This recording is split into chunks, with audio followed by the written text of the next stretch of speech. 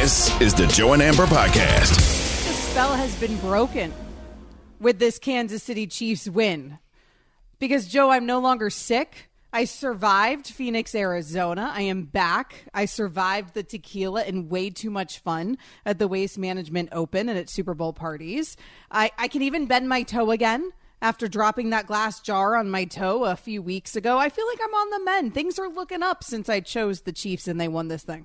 I'm glad to hear it, and I want everyone to know that I'm being completely authentic right now. I'm not playing into the bit. I am now sick. I'm supposed to go on vacation tomorrow. It's going to be a complete disaster. My team lost the Super Bowl, so I don't know how it was that you were able to take your awful black cat luck and throw it on to me from thousands of miles away, yet here we are. Here we are, Amber Wilson. Transferred it right over, but Joe and Amber continues fourth no matter what, even if we're both playing hurt. Amber Wilson, Joe Fortenbaugh taking you up until 9 o'clock Eastern. You can find him on social at Joe Fortenbaugh. You can find me as well at Amber W Sports. You can also find Juju Smith, and boy, can you find him on social media. Now, James Bradberry, after the Super Bowl, he did all the right things. He said all the right things, all class. He admitted that he got a part of that jersey and that it was technically holding. And to some extent, that shuts down part of the conversation.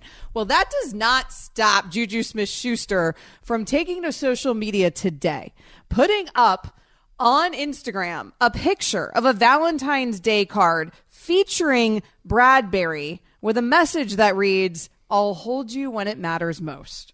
Just straight up troll this Juju Smith-Schuster. A.J. Brown was not a fan of Smith-Schuster's move here at all. So A.J. Brown got involved in the mix. He goes back at Juju. He says, first off, congratulations. Y'all deserve it. This is lame. You was on the way out of the league before Mahomes resurrected your career on your one-year deal. TikTok boy.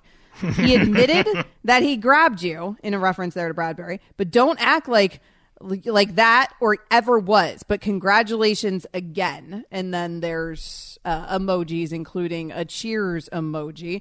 Juju responded to that tweet from A.J. Brown. Glad you were finally able to get all that off your chest after all these years. Good game, bro. And gave him a thumbs up with a ring emoji. What do you make of Twitter beef after the Super Bowl? Very excited, very much enjoyed it. I thought it was fantastic. First off, the card that Juju posted with Bradberry and the commentary, "I'll hold you when it matters most," that was absolutely hilarious. Now, I understand, and this, again, coming from an Eagles fan, I'm not knocking Bradberry. He had a great season. That's hilarious. Like, he played right into it. It's a great joke. They won the game. What does they say? The winners are the ones who write history. I know it was said in a more articulate fashion than that, but ultimately, I thought it was hilarious. Now, A.J. Brown's response, I thought was also fantastic. That was a great clapback. The only thing I would criticize about any of it was Juju responding to Brown then, saying, "Glad you got all that off your chest," or whatever. You don't get to play the victim in that spot, though. That's the thing. You don't get to fire the first shot, and then when someone counterpunches you, you go ahead and play the victim like, "Oh, I guess you wanted to get all that off your chest for a while now." See, I didn't really That's feel the like only thing. I didn't feel like he was playing the victim. I felt like he was like trying to brush it off at that point. Like, I felt like Juju was just like, "All right, bro, I guess good for you getting all that off your chest." Like, just kind of tried to keep it moving. You're right. It doesn't necessarily elicit another response from Juju. I don't get, like, it's Juju Smith-Schuster big time on TikTok. Like, all A.J. Brown's response did was make me feel old because I'm like, wait, why is Juju a TikTok boy? I don't know. I don't get it. And like, is that a bad thing? Is that a good thing in 2023? I was terrified when they signed him this year that him and Jackson Mahomes were just going to TikTok the Chiefs into oblivion. So you're saying Juju terrified. Is a big TikTok guy? Yeah, he is, yeah. Okay, thank you for clarifying that. That was a big thing last year when he was going to the 50-yard line and dancing and everyone got mad at him. You remember that? But is that like a bad? He was posting that on TikTok. Like, yeah, I do know what that was for, yeah. People make fun of Jackson Mahomes for it, but like, is it a bad thing to be popular on TikTok? I feel like it's a good thing to be like a TikTok boy in 2023 if we're being real, right? I mean, there's people making millions of dollars off of that. I don't know. I don't get it. That guy is a barnacle on his brother's yacht of success. That's all he is. And it's hilarious watching him just glob on.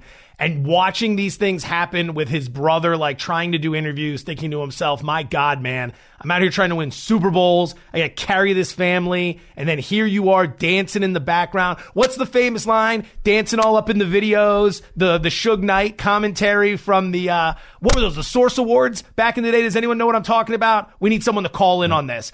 He was trying to recruit Biggie to come over to Death Row. And he talked about if you don't want the producer all dancing up in your videos, and he was referring in reference to P. Diddy. Yes, I do remember this now. Wow, throwback. That's Jackson Mahomes. Let's go dancing back all to up in the from video 30 years ago and break it down. West Coast. I'm so proud of that pull. Tupac for life. Anyways, so yes, that was quite the reference by you. I don't really know what Suge Knight and Jackson Mahomes have in common. I'm not sure much, but I got it there.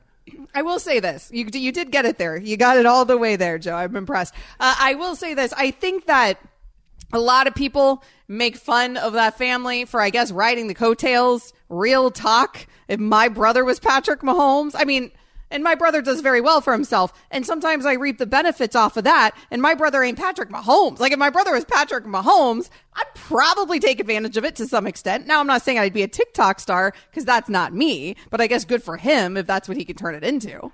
I think it's better to be Turtle and Entourage. Understand that you are 0% responsible for the success, so do what you can to contribute to the group cause. Turtle was always the... Do you even know what I'm talking about here? Yes, I do. No, but also another 20-year-old reference, but yes, I'm very with you with Turtle. So you are Entourage. with me on Love Entourage. Yes, Turtle would be the driver for Vinny Chase, so none of them ever had to worry about driving drunk or anything. Turtle was going to be the driver. Turtle ran the errands. Turtle understood his role in the evolutionary hierarchy amongst that group. You had Vinny Chase at the top, and then you had Johnny Drama and E figuring out their way. Turtle was at the bottom, but Turtle played his role well. He was great as a supporting cast member, and I'm not saying supporting cast in terms of actors, supporting cast amongst the group. Jackson Mahomes out there, he's trying to do too much. He's dancing all up in the videos, and it's not his video. Maybe. I don't know. We always hate on people for nepotism, and we always hate on people for having some advantages. And the truth is that if you've got the advantages, maybe use some of the advantages. Like if your brother's Patrick Mahomes, maybe go out there and use it to your advantage to some extent. Again, TikTok star probably wouldn't be what I would turn it into, but I'd probably darn sure turn it into some crazy access to some really cool stuff. Joe and Amber is presented by Progressive Insurance. Drivers who switch and save with Progressive save nearly $700 on average. Call or click today and find out if you could save you hundreds on your car insurance. Coming up next, Derek Carr is officially free from the Las Vegas Raiders. Where will he end up next? Will he make his next team a Super Bowl contender? Let's get into it. This is Joe and Amber, ESPN Radio. Also listen to us on the ESPN app. Joe and Amber, the podcast. Enjoy all your favorite sports like never before at BetMGM. Sign up using code FIRSTTAKE and receive up to $1,500 back in bonus bets if you don't win your first bet. When you register with BetMGM, you'll get instant access to a variety of parlay selection features, live betting options, and the best daily promotions in the business. And with BetMGM at your fingertips, every play and every game matter more than ever. BetMGM and GameSense remind you to gamble responsibly. See BetMGM.com for terms. This U.S. promotional offer not available in D.C., Mississippi, North Carolina, New York, Nevada, Ontario, or Puerto Rico. Gambling problem? Call 1-800-GAMBLER in the U.S. Call 877-8-HOPE-NY or text HOPE-NY 467-369 for New York. Call 1-800-NEXT-STEP in Arizona. For Massachusetts, 1-800-327-5050. For Iowa, 1-800-BETS-OFF. For Puerto Rico, 1-800-981-0023. For West Virginia, visit 1-800-GAMBLER.net. First bet offer for new customers only. Subject to eligibility requirements. Rewards are non-withdrawable bonus bets that expire in 7 days. In partnership with Kansas Crossing Casino and Hotel.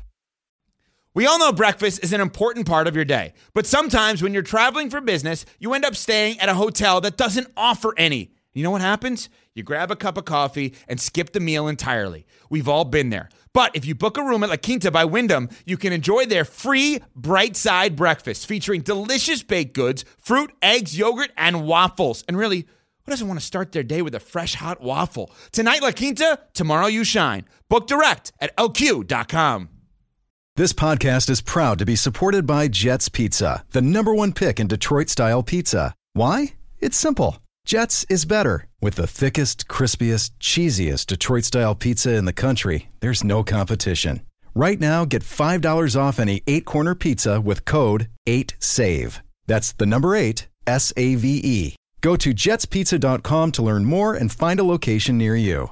Again, try Jet's signature 8-corner pizza and get $5 off with code 8SAVE. That's the number 8, SAVE. Jet's Pizza. Better because it has to be. The Raiders have officially released Derek Carr. We will get into potential landing spots, what is next for Derek Carr. But first, let's try to earn you a little pizza money. All right? Pizza money alert. Pizza, pizza. Decent little start to the week, 2-1 yesterday, plus 0.90 units. That brings the last 10 shows to 20-13, up 16.65 units. Pizza money number 1 tonight. We go to the NBA. This one starts in about 14 minutes. It's the Bucks minus 8.5 over the Celtics. You're not going to recognize this Celtics starting lineup tonight. No Jason Tatum, no Marcus Smart, no Jaylen Brown. The entire starting 5 from the beginning of the season, from what I understand, out for this game, which is why they're 8.5-point dogs to a Milwaukee freight train that has been unstoppable as of late. Last 10 games, 10-0 straight up, 7-3 against the spread, winning by an average of 13 points per game. Celtic offense has really taken a step back since about mid-January. They got up to that point. They were number 1 in the NBA. They are 16th since. We're going to take advantage of the injuries. Bucks minus 8.5 over the Celtics. Pizza money number 1 for tonight, Valentine's Day, February 14th.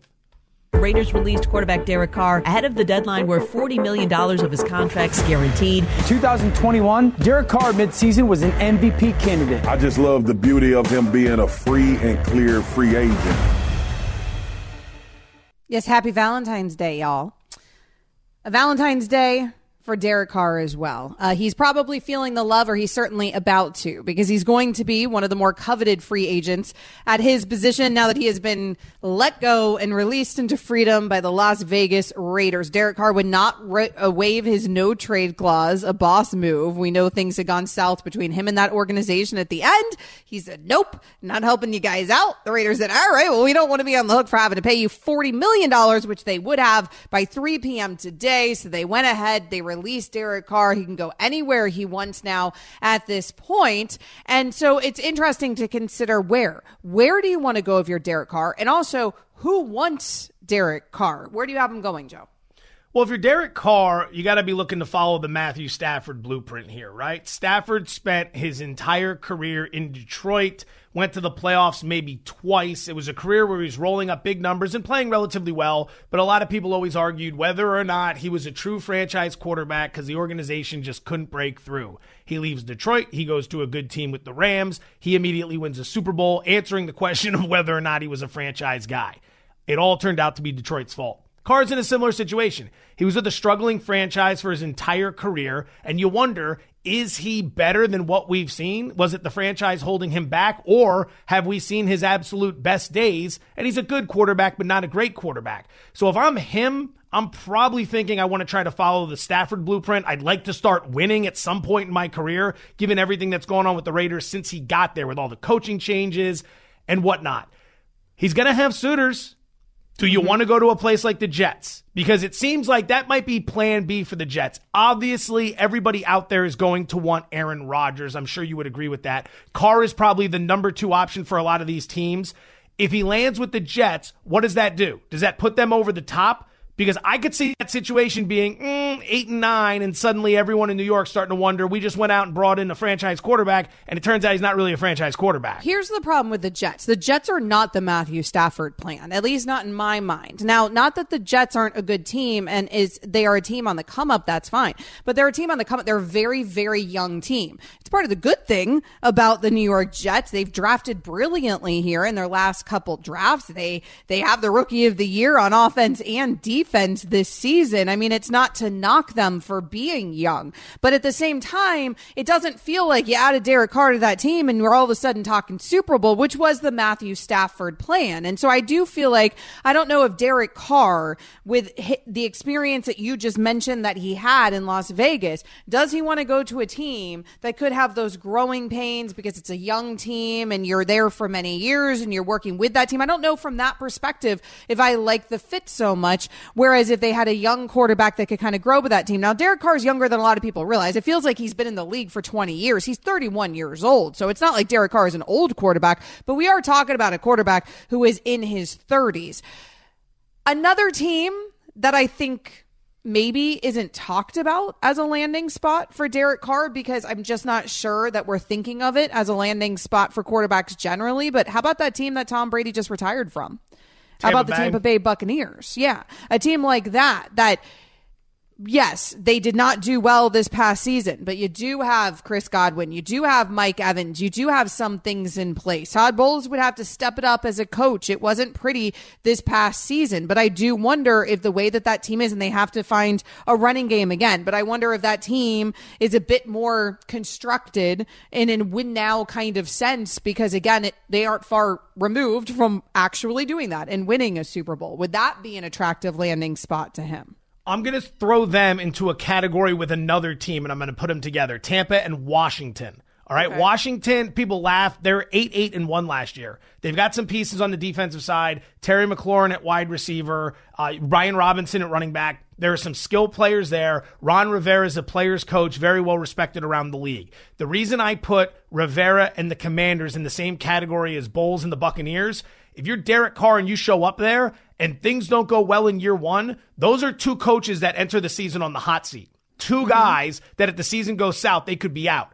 And Carr has been through God knows how many coaching changes at this point in his career. It's been nothing but coaching changes, coordinator changes, GM changes. The guy had very little stability around him during his entire stretch. His team didn't even stay in the same damn city during the entire duration he was there. He had to move from Oakland to Las Vegas. So the complete opposite of stability is what he got coming into the league. Now I wonder, if you look at Tampa, if you look at Washington, you say to yourself, how stable are those situations? A little shaky in my opinion. Both are potential fits that need quarterbacks, but both shaky based on where the head coaches currently are. The problem is the teams that need quarterbacks tend to be shaky, particularly at the coaching position, right? So he's going to have a hard time finding a team that has that sort of continuity that actually needs a quarterback. We could stay inside that division, I think, in terms of the Bucs, and throw another team in that division in that same pot that you just threw Washington and Tampa in the New Orleans Saints. I feel like they kind of fit that bill in the conversation as well. I know a lot of people on our national shows today across our television platform, like on First Take, Keyshawn Johnson was talking about how the Saints is where Derek Carr should target. I'm not big on the Saints. I think that we're talking about, like, in Michael Thomas, a receiver that hasn't been the same since 2019. I understand that obviously they have some other pieces there. I don't know. Is Dennis Allen a good head coach? I haven't seen it yet. But so again, the same sort of questions, but that division in the NFC South for both of those landing spots in Tampa and New Orleans, I think you'd be looking at that division of your Derek Carr, and maybe that division would be attractive. We can get to the phone line here. 888. Let me throw one note on there. I want to throw one note on top of that. Dennis Allen was in Oakland when Derek Carr was drafted. There's a relationship there. True. There's a reason the Saints were already looking into Derek Carr, and then they probably all came together and said, look, we can get this deal done without a trade. Why would we do the trade when we don't have to? Because that was the rumor last week, was that he was granted permission to meet with New Orleans. So if you're a betting man, the front runner right now is probably the New Orleans Saints. I probably wouldn't do it if I was Derek. I don't love it. I don't love the pieces there. I don't think that they're in a win now sort of situation, but he certainly, I could see being attracted to that situation because of his familiarity. That is important. The Dennis Allen connection. Jason is in Reno. Jason gave us a call at 888 say ESPN. That's how you join the conversation. Jason, thanks for the call. What do you have? Hey, thanks for taking my call. I appreciate it, guys. Go ahead. Go ahead, Jason. Thanks so much. We only got like a minute. We're up against the clock. All right. No problem. I'm a Midwest transplant out here in the West, but Colts fan, I'm not hearing much love about who are the Colts going to take for a quarterback, and I can tell you I'd welcome in Derek Carr anytime. So I'll hang up. Appreciate the vine. The Colts certainly will be looking for a quarterback as well. Steichen gets announced as their head coach today. The Eagles lose both their OC and DC. And yeah, they're going to be a team that is going to be looking for a quarterback. I would imagine a team that will be courting a Derek Carr. And it's what Joe mentioned. I think they're going through the draft. I think they have the number 4 pick. They're probably going through the draft. It's what Joe mentioned, that there are going to be suitors, but you're right. They're in a position to draft a quarterback under a brand new head coach. I feel like that would be, frankly, more of the move there. And don't forget, Derek Carr also holds a lot of power in this scenario. Joe and Amber, the podcast. Joe and Amber, Joe Fortenbaugh, Amber Wilson. Find him on social at Joe Fortenbaugh. You can find me as well at Amber W Sports. You can also always join the conversation. 888-SAY-ESPN, 888-729-3776. It is time now for us to sound on, sound off. They said it, but what did they really mean? What are you trying to say to us? Sound on, sound off with Joe and Amber. The Indianapolis Colts. They got their guy in Shane Steichen to be their next head coach. The next step is, of course, finding a franchise quarterback. Here's Steichen on what he's looking for at that position. I think accuracy, decision-making, and the ability to create are the 3 things that I look at in a quarterback. I think those are important, but obviously above the neck, I think the players that I've been around, Jalen Hurts and Justin Herbert and Phillip Rivers, they all have one thing in common. They're obsessed with their craft. And if you can find that in a quarterback, you're probably going to have some success. James Deal. Yeah, Joe, if you're Steichen and Ballard, which QB are you drafting in April? Well, it's obviously going to come down to who's available, right? Unless you are able to trade up and get in front of the Houston Texans at number 2. Chicago Bears apparently not looking for a quarterback. They're number 1. If you're Indy, you got to reboot, all right? You got to reboot. Look at what they've done the last few years. They tried it with Phillip Rivers. It was nice for a year. They went to the playoffs. They tried it with Carson Wentz. It didn't work out. They tried it with Matt Ryan. It didn't work out. Start young, build up the next big franchise guy. Bryce Young makes a lot of sense. Very mobile, very accurate, total football nerd, checks a lot of the boxes that Steichen's looking for. CJ Stroud apparently played so well in that game against Georgia in the semifinal that his stock went through the roof. That may have been the best game I've seen any quarterback play all year in college football, but I would say Young would be the top candidate for Indy. I don't think he's going to be there.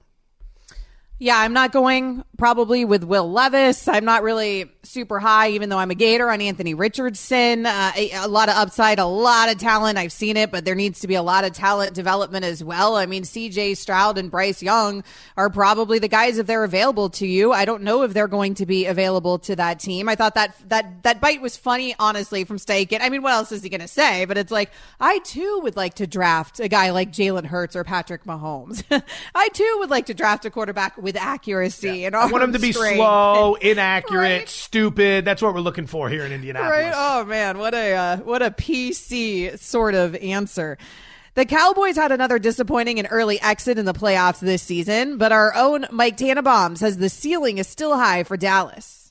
Jerry Jones, the ultimate salesman in Vegas in the Super Bowl, and Brian Schottenheimer, the new offensive coordinator of the Cowboys, will impact Dak Prescott, lower those 17 interceptions. If they do that, find a receiver in the draft, which I think they will, to replace Amari Cooper. They'll be right there with Philadelphia and San Francisco. Amber, how many teams would you say are better contenders to win the Super Bowl in the NFC than the Cowboys? Better than the Cowboys to win the Super Bowl? In the NFC, where would you rank in the Cowboys? NFC? I mean, I would put the Cowboys up there, but I also had the Cowboys up there this season. The Cowboys should be part of that conversation in terms of true Super Bowl contenders once again. But I would say I'd put the Eagles above them, although again, Eagles about to lose a bunch of pieces. Now they lose their DC and their OC. What's that team going to be like coming off of all of those losses? The 49ers, but who's playing quarterback for the 49ers next season?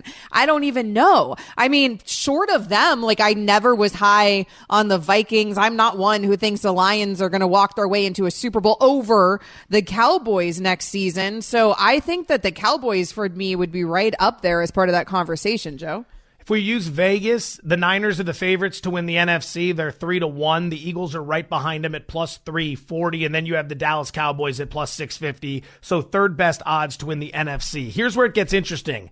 Detroit has the 4th best odds to win the That's NFC. what I figured. They're ahead of Minnesota. They're ahead of Green Bay, Tampa Bay. Think about that for a second. Now, the one that I think people need to start paying attention to are the Los Angeles Rams. Everyone was banged up. They had a lousy season. McVay, rumors that he might want to retire. So people have checked out on them. Stafford's coming back healthy. Aaron Donald's coming back healthy. Jalen Ramsey's coming back healthy. Cooper Kupp is coming back healthy. And Sean McVay is back at head coach. Do not sleep on the Rams. If they figure some things out in the offseason and bulk up that roster a little bit, they're going to be right back in contention. It was injuries that derailed them this year. No love for the Giants, huh? They're sitting there at about 16-1, so they're middle of the pack. They had a great season, but you have to remember they outperformed their expectation due to a lot of advanced analytics. Next year, they might come back to earth a little bit. That doesn't mean they're not a good team. It just means that it may have been too much too soon for them. The Suns, let's switch to the NBA for a moment. They made a blockbuster trade at the deadline to acquire Kevin Durant, adding him to a core that already consisted of Devin Booker, Chris Paul, DeAndre Ayton. Does that make Phoenix the team to beat in the West? Here's our very own Tim Legler. This will be the team to beat. I'm not going to discount the year that Denver has had to this point. They're a complete team, and I love their starting 5, and they've got a 2-time MVP. But when you're talking about Devin Booker, Kevin Durant, and particularly playing together, and now that burden taken off of Chris Paul to have to be a big-time scorer to carry teams through the postseason, because now he can pick his spots. He's going to be preserved to a greater extent than he has ever been for a deep playoff run, and they've got a dominant big. Ultimately, projecting out, this will be the team I expect to represent the West in the finals. So, Joe, who is the biggest threat to the Suns in the West?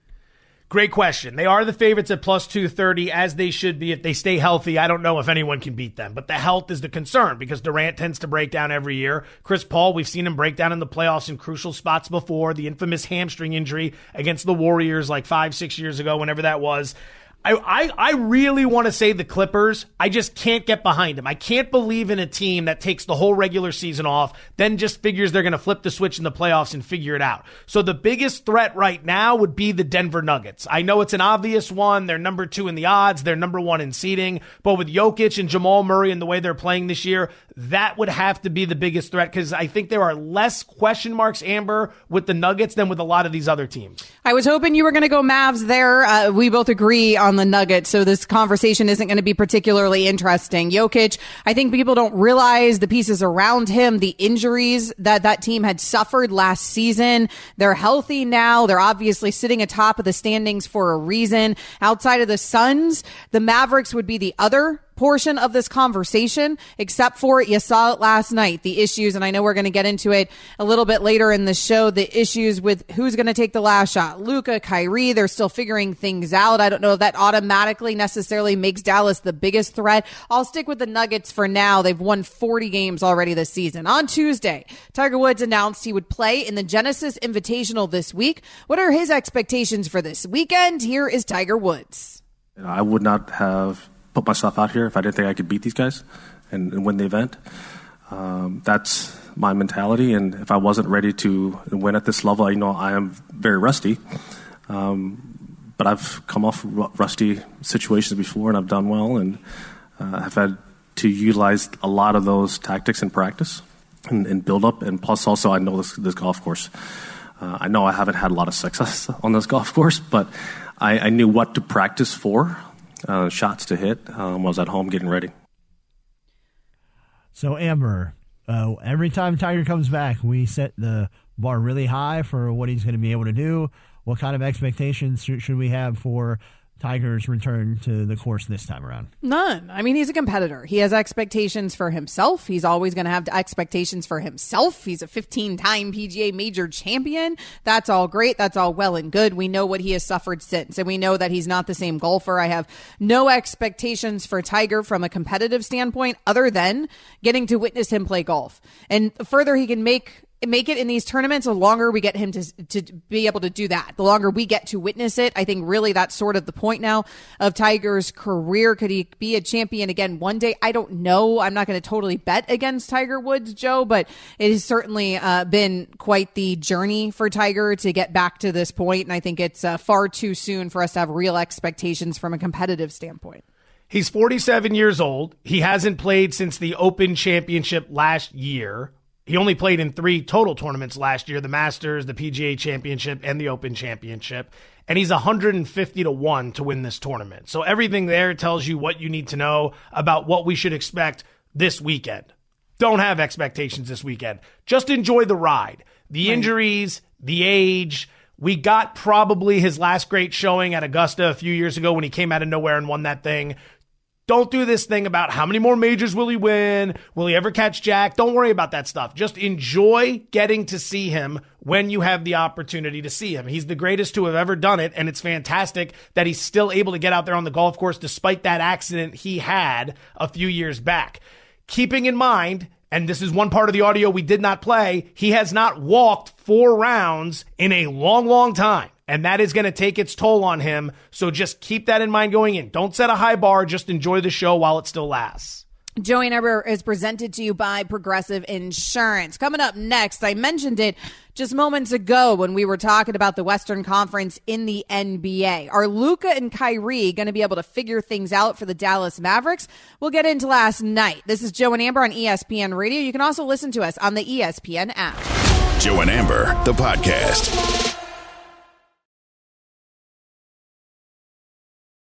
That was a Luka Doncic turnover in the final seconds there of their game last night. Dallas lost 124-121, despite Doncic dropping 33 points, 12 boards, and 6 assists in 36 minutes. Kyrie scored 26 of his 36 points in the final period alone. He was playing hero ball there towards the end of the game. It was not enough, though. He had hit a three-pointer with 27.8 seconds left. He cut Minnesota's lead 123-121. The problem was those Doncic turnovers there in the final minute of the game, and then also their inability to seemingly decide who's going to take the last shot.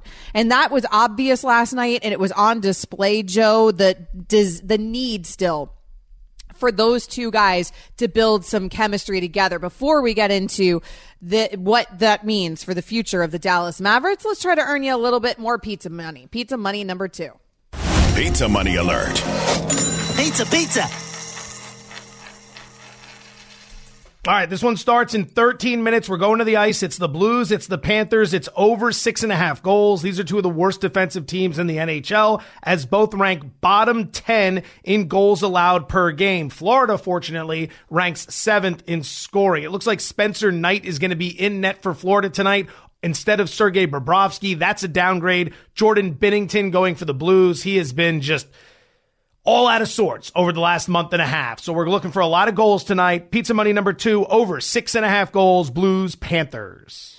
So the pairing there of Kyrie and Luka have not actually netted any wins yet for the Dallas Mavericks. Only a couple game sample size so far, but it was obvious that they still have some chemistry building to do. Kyrie Irving and Luka Doncic last night, both Mavericks guards, were at their press conference. They were asked about what happened on that final possession last night. I really wanted this win, so to all the Dallas fans at home, I apologize for not getting at least a shot up or something. I'm cringing myself, but it's fun and competition, and I'm just learning more about my teammates as we continue to be in these situational games. I was trying to get him a shot, he trying to get me a shot, so at the end, nobody got a shot, but he was going off, so we tried to get a shot off, and we couldn't. Here's the problem, Joe. You have two, and we said this was going to be a problem. Like, you have two superstars who are used to having the ball in their hands, particularly with Luka. I mean, Luka has the ball in his hand more than anybody else in the entire league. Superstars have that. But then you have Kyrie come in, and now all of a sudden you're having Luka try to figure out how to be deferential to Kyrie in those moments when Kyrie is trying to be deferential to Luka in those moments. And the whole disruption of Luka's flow was obvious as well. Like, Kyrie presses a lot more than Luka. He speeds things up a lot more than Luka. And it just felt like Luka was off his game there in that final 105 last night, which is why he coughs up the ball a couple times. Easy. I know this is going to happen. It's going to happen on TV shows, radio shows. Everyone's going to overreact. It's been 5 games since Kyrie has been traded to the Dallas Mavericks. He hasn't played in all of them. Luka hasn't played in all of them. They've only played in a couple games together. Give them time. You're right. You make a perfect point.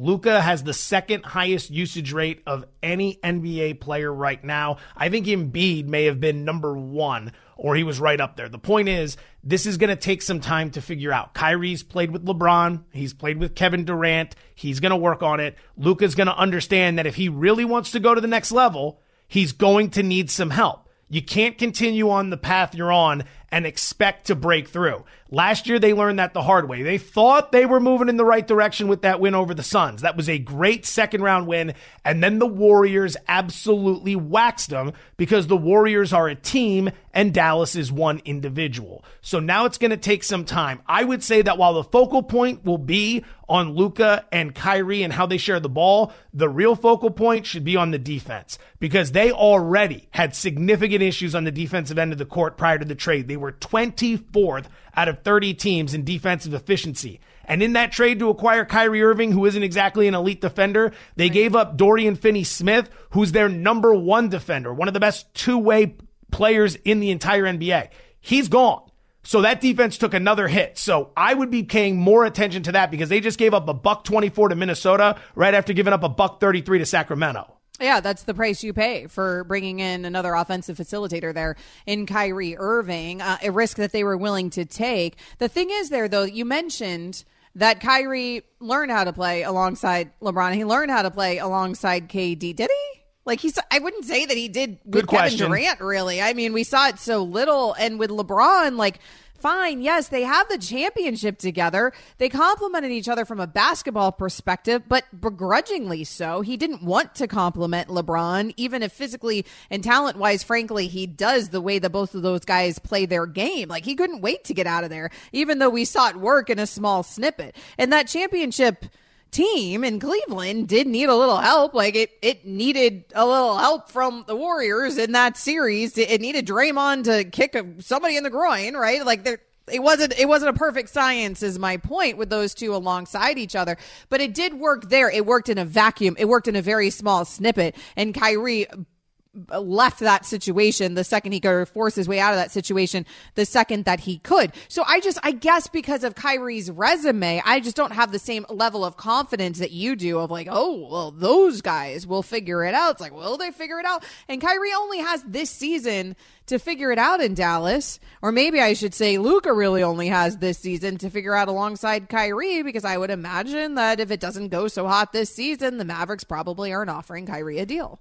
They're going to be fun to watch. They're going to be a very high-scoring team that gives up a lot of points. We've already seen that a couple games in. This is going to be a fun team to watch, and they have enough time between now and the end of the season where they can figure something out, where they can jockey in the playoff positioning, and they can win themselves a series. I truly believe that they can figure this out by then and put themselves in a position to win a series. The question is, when you get to the second and third round in the conference, you're looking at potential games or matchups, I should say, against a team like the Clippers. Kawhi Leonard, Paul George, they made some moves at the trade deadline. They bring in Bones Highland. You take a look at Denver. If you end up trolling them, that's not going to be an easy out. The Warriors, if they get healthy, is going to be a very difficult challenge. Phoenix, God forbid, it would be great to see Kyrie going against Kevin Durant, but Durant has Devin Booker, DeAndre Ayton, and Chris Paul backing him up. I don't think you're getting by them. So you might be able to win a series. You might be able to figure it out. But in terms of a deep run, it's going to take a lot more because the playoffs in the NBA are all about defense. History has shown the elite defenses are the ones that advance. You cannot roll into the playoffs with a great offense and a bottom 10 defense and expect to go anywhere. It doesn't happen. Conference winners over the last 20 plus years, you almost never see a defense in the bottom 10 or even the bottom half of the league make it to the NBA finals. It's an absolute staple. You got to be able to get stops. And the NBA defense really, really, really does win championships. Joe and Amber is brought to you by Wendy's. 2 for $6. The best deal in fast food. It is a stacked conference, like Joe just mentioned. I mean, the Mavericks started that game last night, 4th in the conference. The Timberwolves started that game 8th in the Western Conference standings. Those two teams, though, were separated by just 1.5 games in a very, very close playoff race. So every single game right now matters in the Western Conference. And then, of course, Kyrie Irving, after the game, he says he doesn't want any questions about his future. That he gets it. It brings a lot of drama. He doesn't want the questions about his future, that he just wants to focus on the now. I don't know how that's going to go for Kyrie because, of course, he's probably probably going to continue to get questions there about his future. Coming up next, it's Tuesday, so you know what that means. Aaron Rodgers was on the Pat McAfee show. He's making headlines once again. He said the things. We'll get into them next. Joe and Amber, the podcast.